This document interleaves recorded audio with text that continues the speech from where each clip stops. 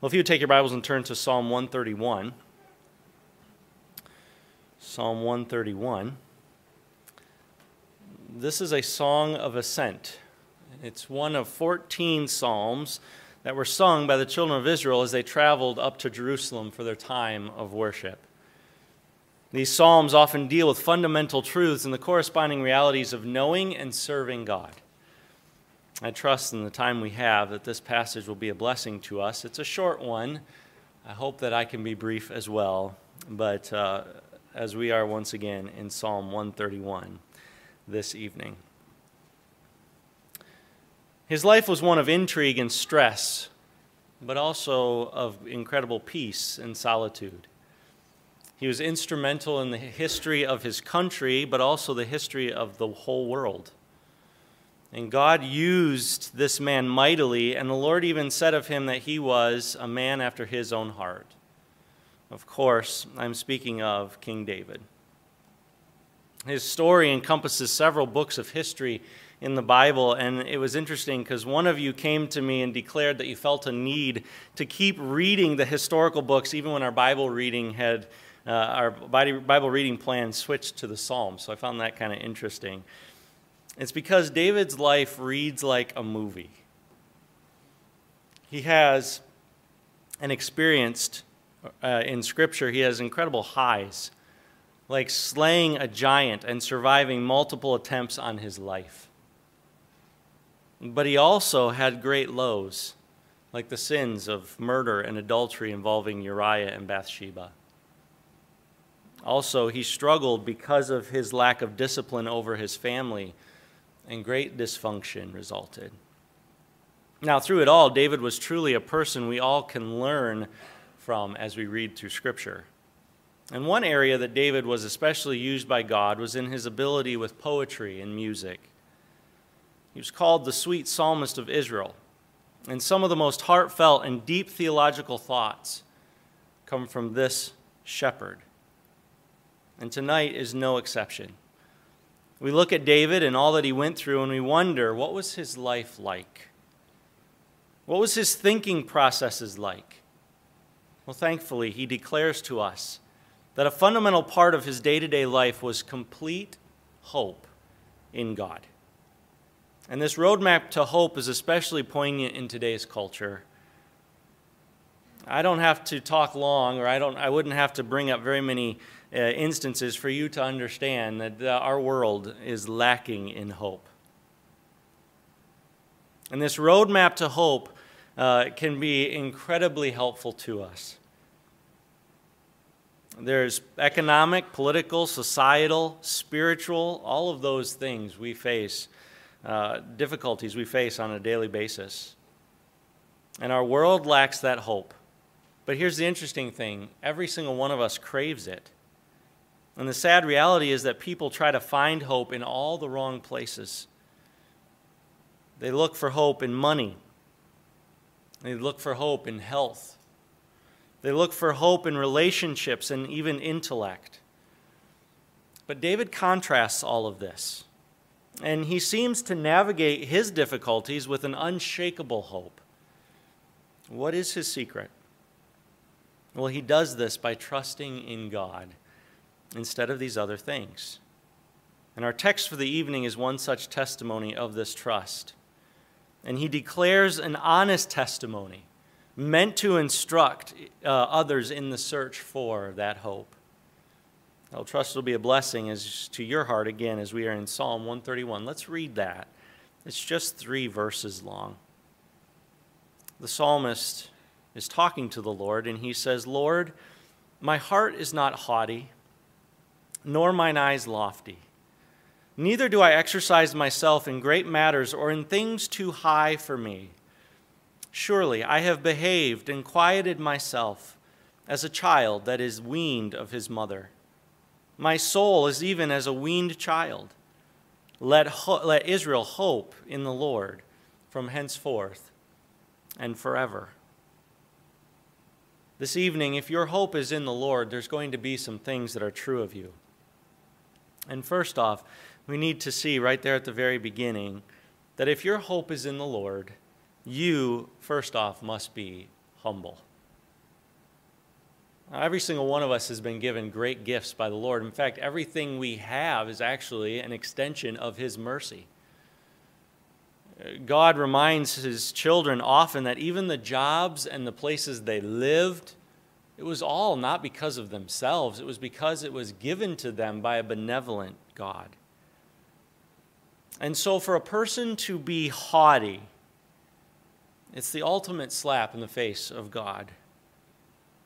And he makes these assertions about his heart. Again, it's not so much that that David is being prideful. It is in his heart, as he has talked to the Lord and as he is on his way, you could say, to worship. His heart is prepared, and he's coming humbly.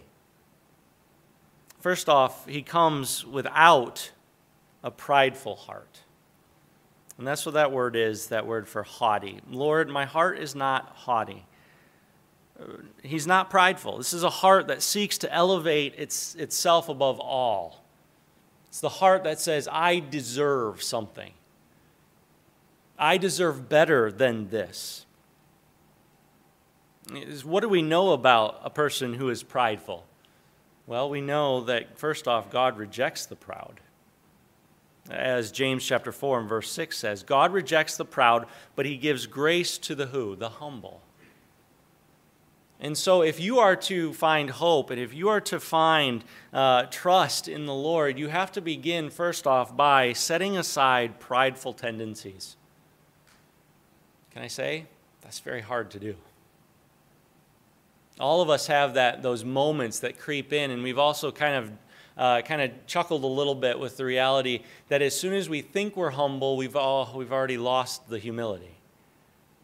It seems to come and go, and even sometimes there have been times where I've thought, I need not to be prideful, and so then I pray, Lord, would you humble me? But at the same time, nobody likes to be humbled.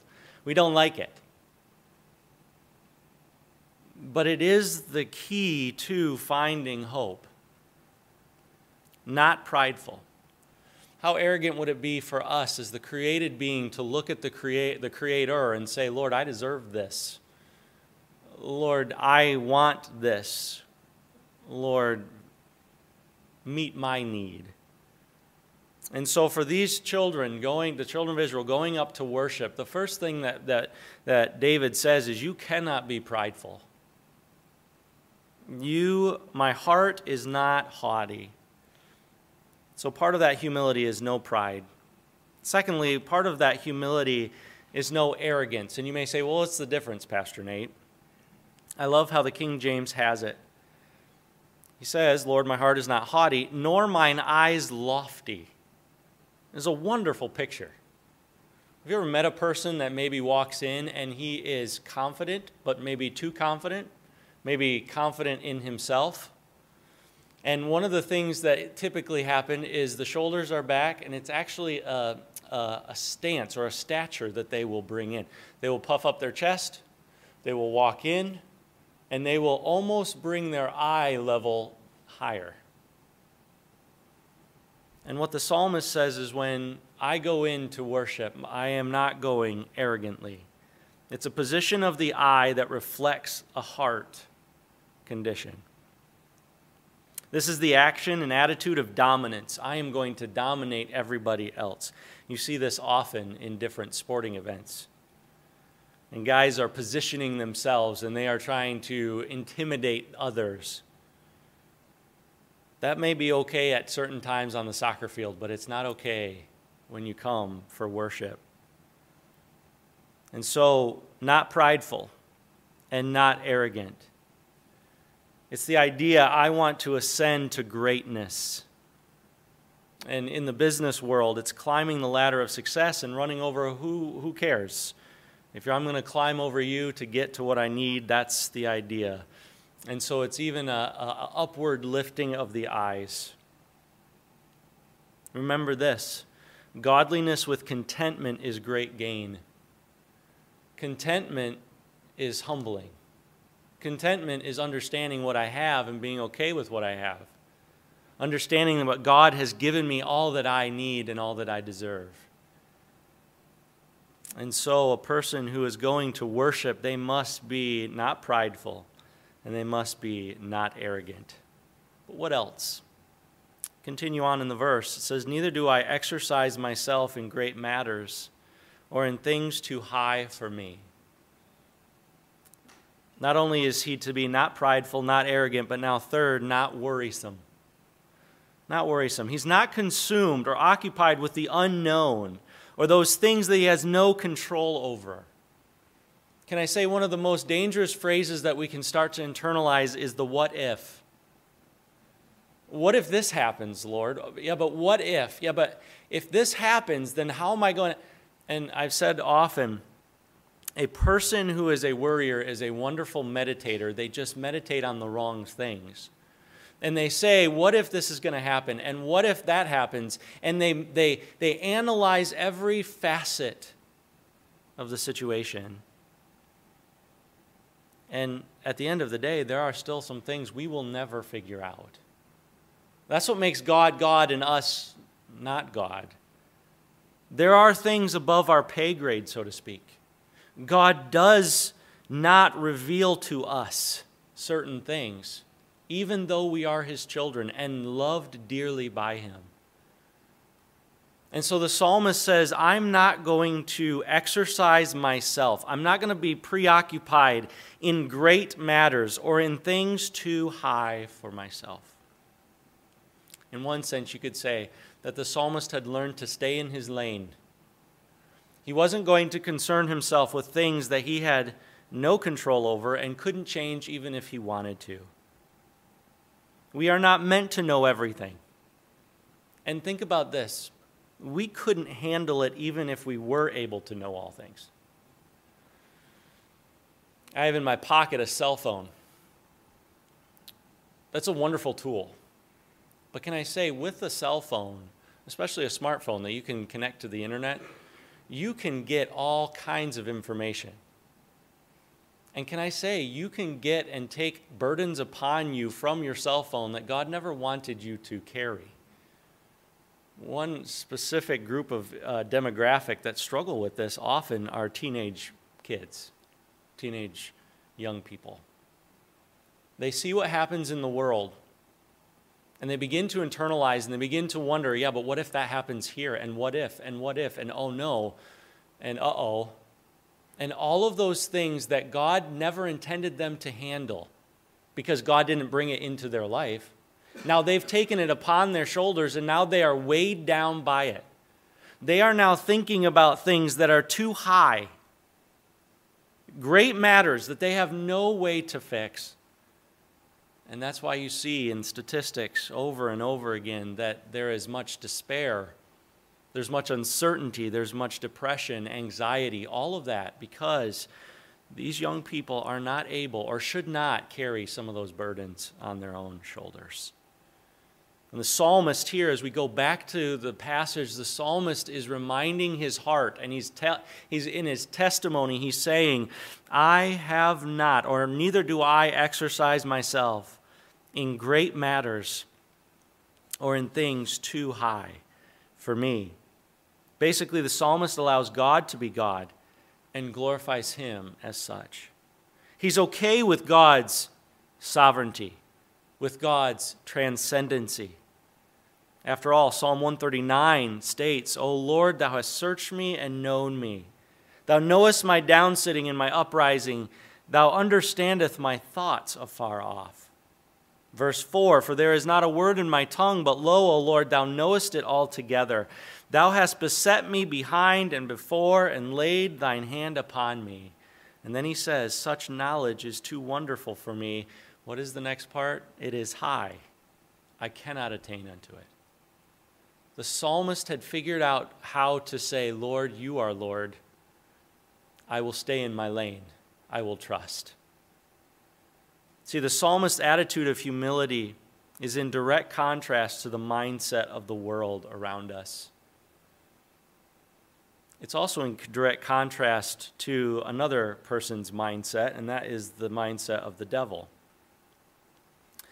For it was the devil that stated, I will ascend into heaven. I will exalt my throne above the stars of God. I will sit also upon the mount of the congregation in the sides of the north. I will ascend above the heights of the clouds. And then he finishes, I will be like the highest. That's what the devil said right before he got kicked out of heaven. And so when we have this attitude of pride or arrogance, or we take all of the struggles of this life and we internalize them and we try to figure them out on our own, it's like taking God off the throne and putting ourselves there. And this attitude of pride can be seen in the heart of one who falls apart when anything happens to them. They don't deserve this. They think, I deserve better. Think about this. The world speaks of self-esteem as a good thing. Can I say, God looks at self-esteem and it is an attitude that he rejects. Again, God rejects the proud, but gives grace to the humble. So then, today, if you name the name of Christ, humility is expected. Is that true of you today? I think all of us could grow in our humility. We all have moments, like I said, of pride. Moments when we want to be arrogant. Moments when we try to fix our situation on our own. Maybe we get worrisome. We begin to exercise ourselves in things, in great matters or in things too high for me. So again, if you name the name of Christ, humility is what is expected. If you go to worship, humility is expected to worship. But here's a question. How should you respond when your flesh fights against these realities? Because we all do. We know what we want, and we want what we want. So how do we set our hope in God? Well, not only must we be humble, but now secondly, you must be content. Content. Look at verse 2. Surely I have behaved and quieted myself as a child that is weaned of his mother. My soul is even as a weaned child. The psalmist declares this as an active thing he does. See, there are certain responsibilities that we have. We are called to maintain trust amid turmoil. We are called to be humble when we come into worship. And how do we do that? Well, he chooses to do two things. First off, he says, surely I have behaved. What does that word behave mean? Well, that word behave means to calm your heart. The Hebrew has the idea of smoothing or composing. It's like a choppy sea that then turns to glass when the storm passes. And this is an internal battle.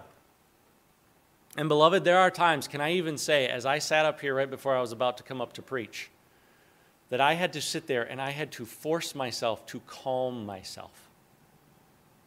That I had to calm my heart, knowing who my God is, knowing what the task ahead of me was, knowing that God is with me. And oftentimes, those who struggle with anxiety, we forget that God is with us. He never forsakes us. And we need to calm our heart. This is, again, an active choice. So he calms his heart. But then what else does he say? He says, surely I have behaved and quieted myself. Again, an intentional choice. He quiets his heart. Do you quiet your heart? Do you calm yourself? Or do you allow things to just run amok in your mind? What does it mean to quiet his heart? Well, he listens. He's no longer arguing. He does not listen to the chatter of the world around him or even the complaints of his own heart. In essence, he preaches to himself rather than listens to himself. He chooses to relax.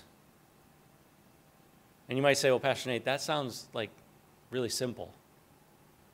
That is really simple. But it's really hard. Yes, I know it's really hard. It's simple. Calm your heart. Quiet your heart. How can we do that? Well, we can do that because of who we are with. Or who is with us. Can I put it that way? That's a better explanation. And he gives us an illustration of the presence of God. And he goes to the end of, we go to the end of verse 2. Surely I have behaved and quieted myself as a child that is weaned of his mother. My soul is even as a weaned child. So what does it mean to calm your heart or quiet your heart? Well, look at a child that is weaned. He has no struggles for self or an agenda.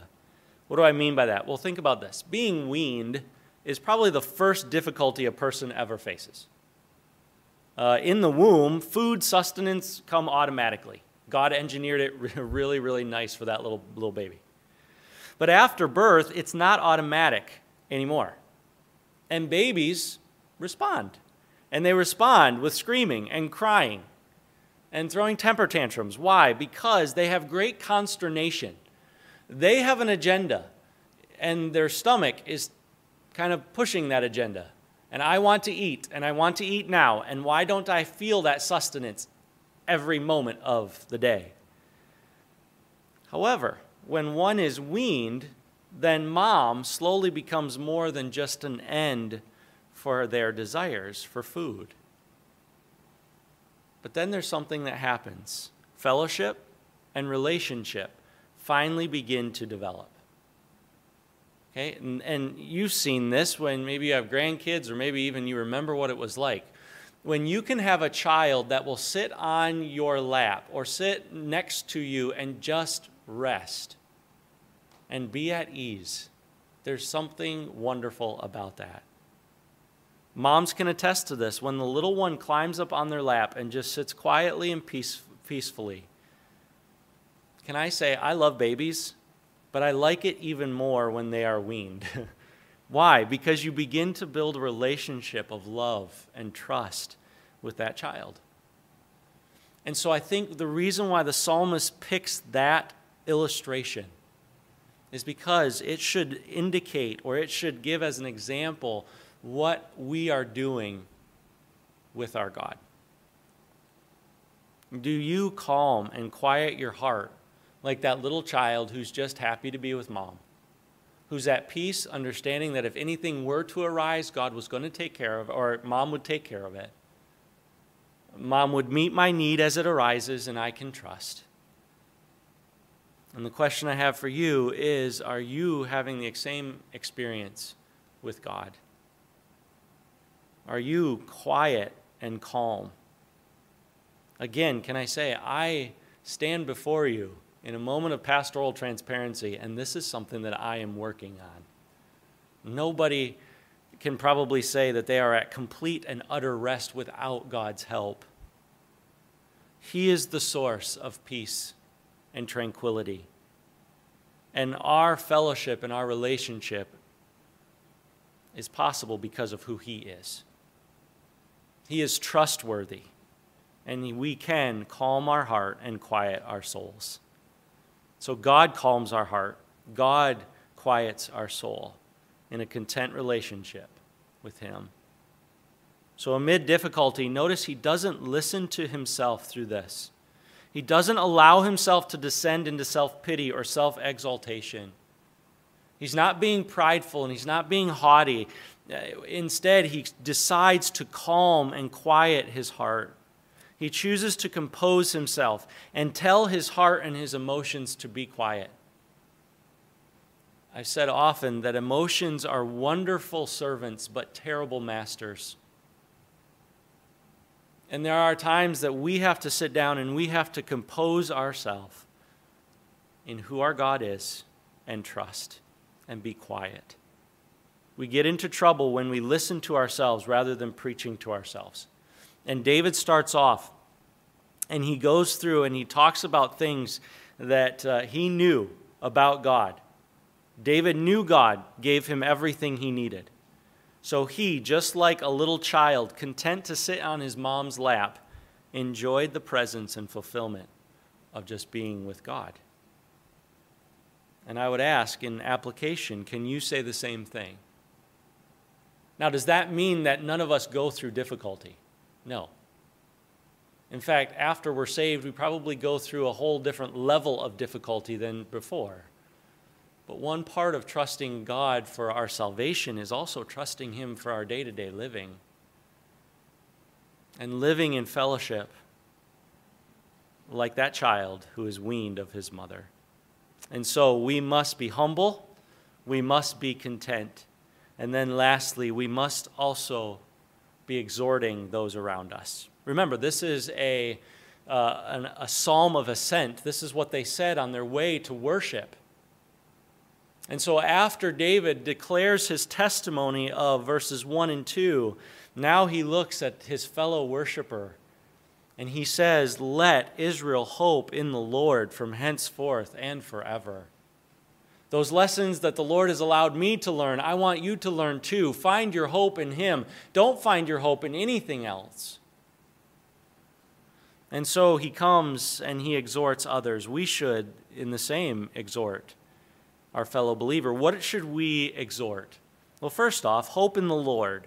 Let Israel hope in the Lord. And then it says, from henceforth. What does that mean? Well, we need to hope in the Lord now. Right now. Don't delay to trust and hope in God. Some say, I'll trust in God when I get older. I'll pursue Him after I've had my fill of this earth. I'll look for God when I need Him. This is not the pathway to peace, joy, and hope. The pathway to fulfillment is hoping in God now. And other passages lay out, seek the Lord while He may be found. Call upon Him while He is near. Now is the time or day of salvation. Don't delay any longer. Find your hope and confidence in God now. That's what the psalmist is saying. Hope in the Lord from henceforth. Don't delay. Trust in God now. Hope in the Lord now. And then he goes on and he says, what else? He says, let Israel hope in the Lord henceforth and now forever. Be faithful in your hope. Don't turn aside from following Him. Be satisfied in Him for your whole life. In everything, find your hope and trust in the Lord. So in these verses, Lord, my heart is not haughty, nor mine eyes lofty. Neither do I exercise myself in great matters or in things too high for me. Surely I have behaved and quieted myself as a child that is weaned of his mother. My soul is even as a weaned child. Now, everyone else, let Israel hope in the Lord from henceforth and forever. What does that word hope mean? You probably know, but I'll remind you. It is confident expectation. You find your everything in God. This is why we were created, is it not? Colossians chapter 1 talks about this. Everything was created by Christ and also for Christ. And if we are going to be at our best as humans, we must be in fellowship and living for our God. Nothing else will satisfy.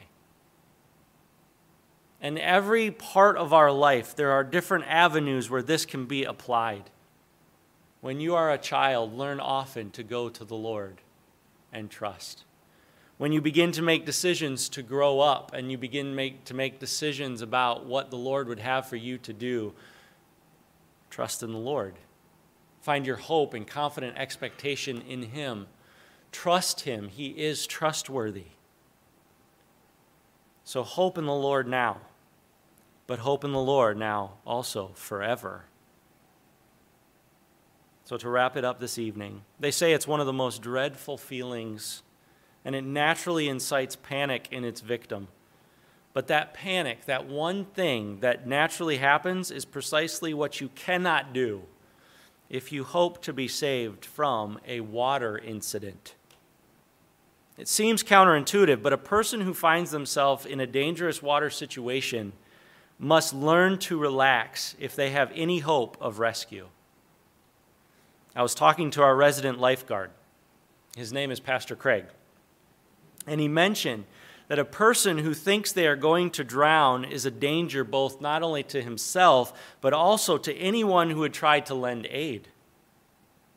He told me that it is of utmost importance that a person trust and rest in the lifeguard's skills, and then on top of that, be obedient to the commands given. He also, in my office, it was interesting this week because I just kind of was chatting with him. He also talked and showed me a few tactics that he had learned as a lifeguard so that he could help a person relax and at the same time keep himself safe as a rescuer. Even going so far as waiting for the swimmer to exhaust himself so that then the lifeguard could finally step in and lend aid without both of them sinking. I got to thinking about that. Imagine yourself in a water situation. I think we probably all have been there before. And you have that anxiety that wells up inside you, and there's thoughts that go flying through your mind. And what you have to do is you have to make a choice to be quiet and to calm yourself. It would take a choice by the swimmer to reject the internal panic that wells up and instead calmly respond to a person who could help you. I believe this is true in water situations, but I also believe it is true in your spiritual life as well. Again, this life is full of danger and turmoil and difficulty, and you may be here tonight and you may be in the midst of one of those turmoils. If you haven't or you are not yet in that turmoil, cheer up because it's coming. It happens. You may be facing financial, spiritual, social, maybe even physical hardships. The worst thing you can do is to fight and maneuver and scheme and thrash and panic in the midst of that. Instead, look at the example of David. Look at the example of a man who had learned to navigate the depths of difficulty with peace, with hope, with joy.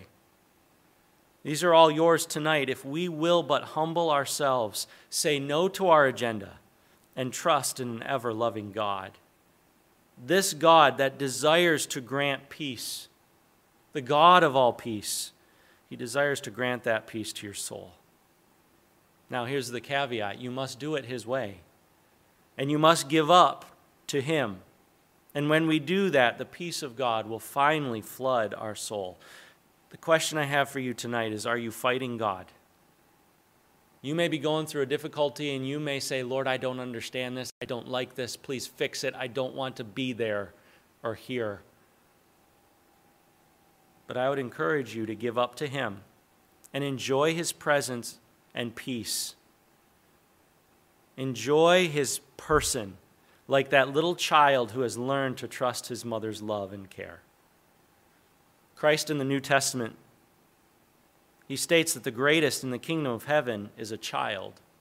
Have you ever wondered why that is? I think you now know. Because childlike faith is the hallmark of God's children. Beloved, he is trustworthy. Won't you humble yourselves today? Won't you look to him? Won't you enjoy him and call others then to do the same? Would you bow together in prayer with me, please? Oh, Father, we would confess that we often try to fix things in our own power. We fight, we kick, we try to maneuver.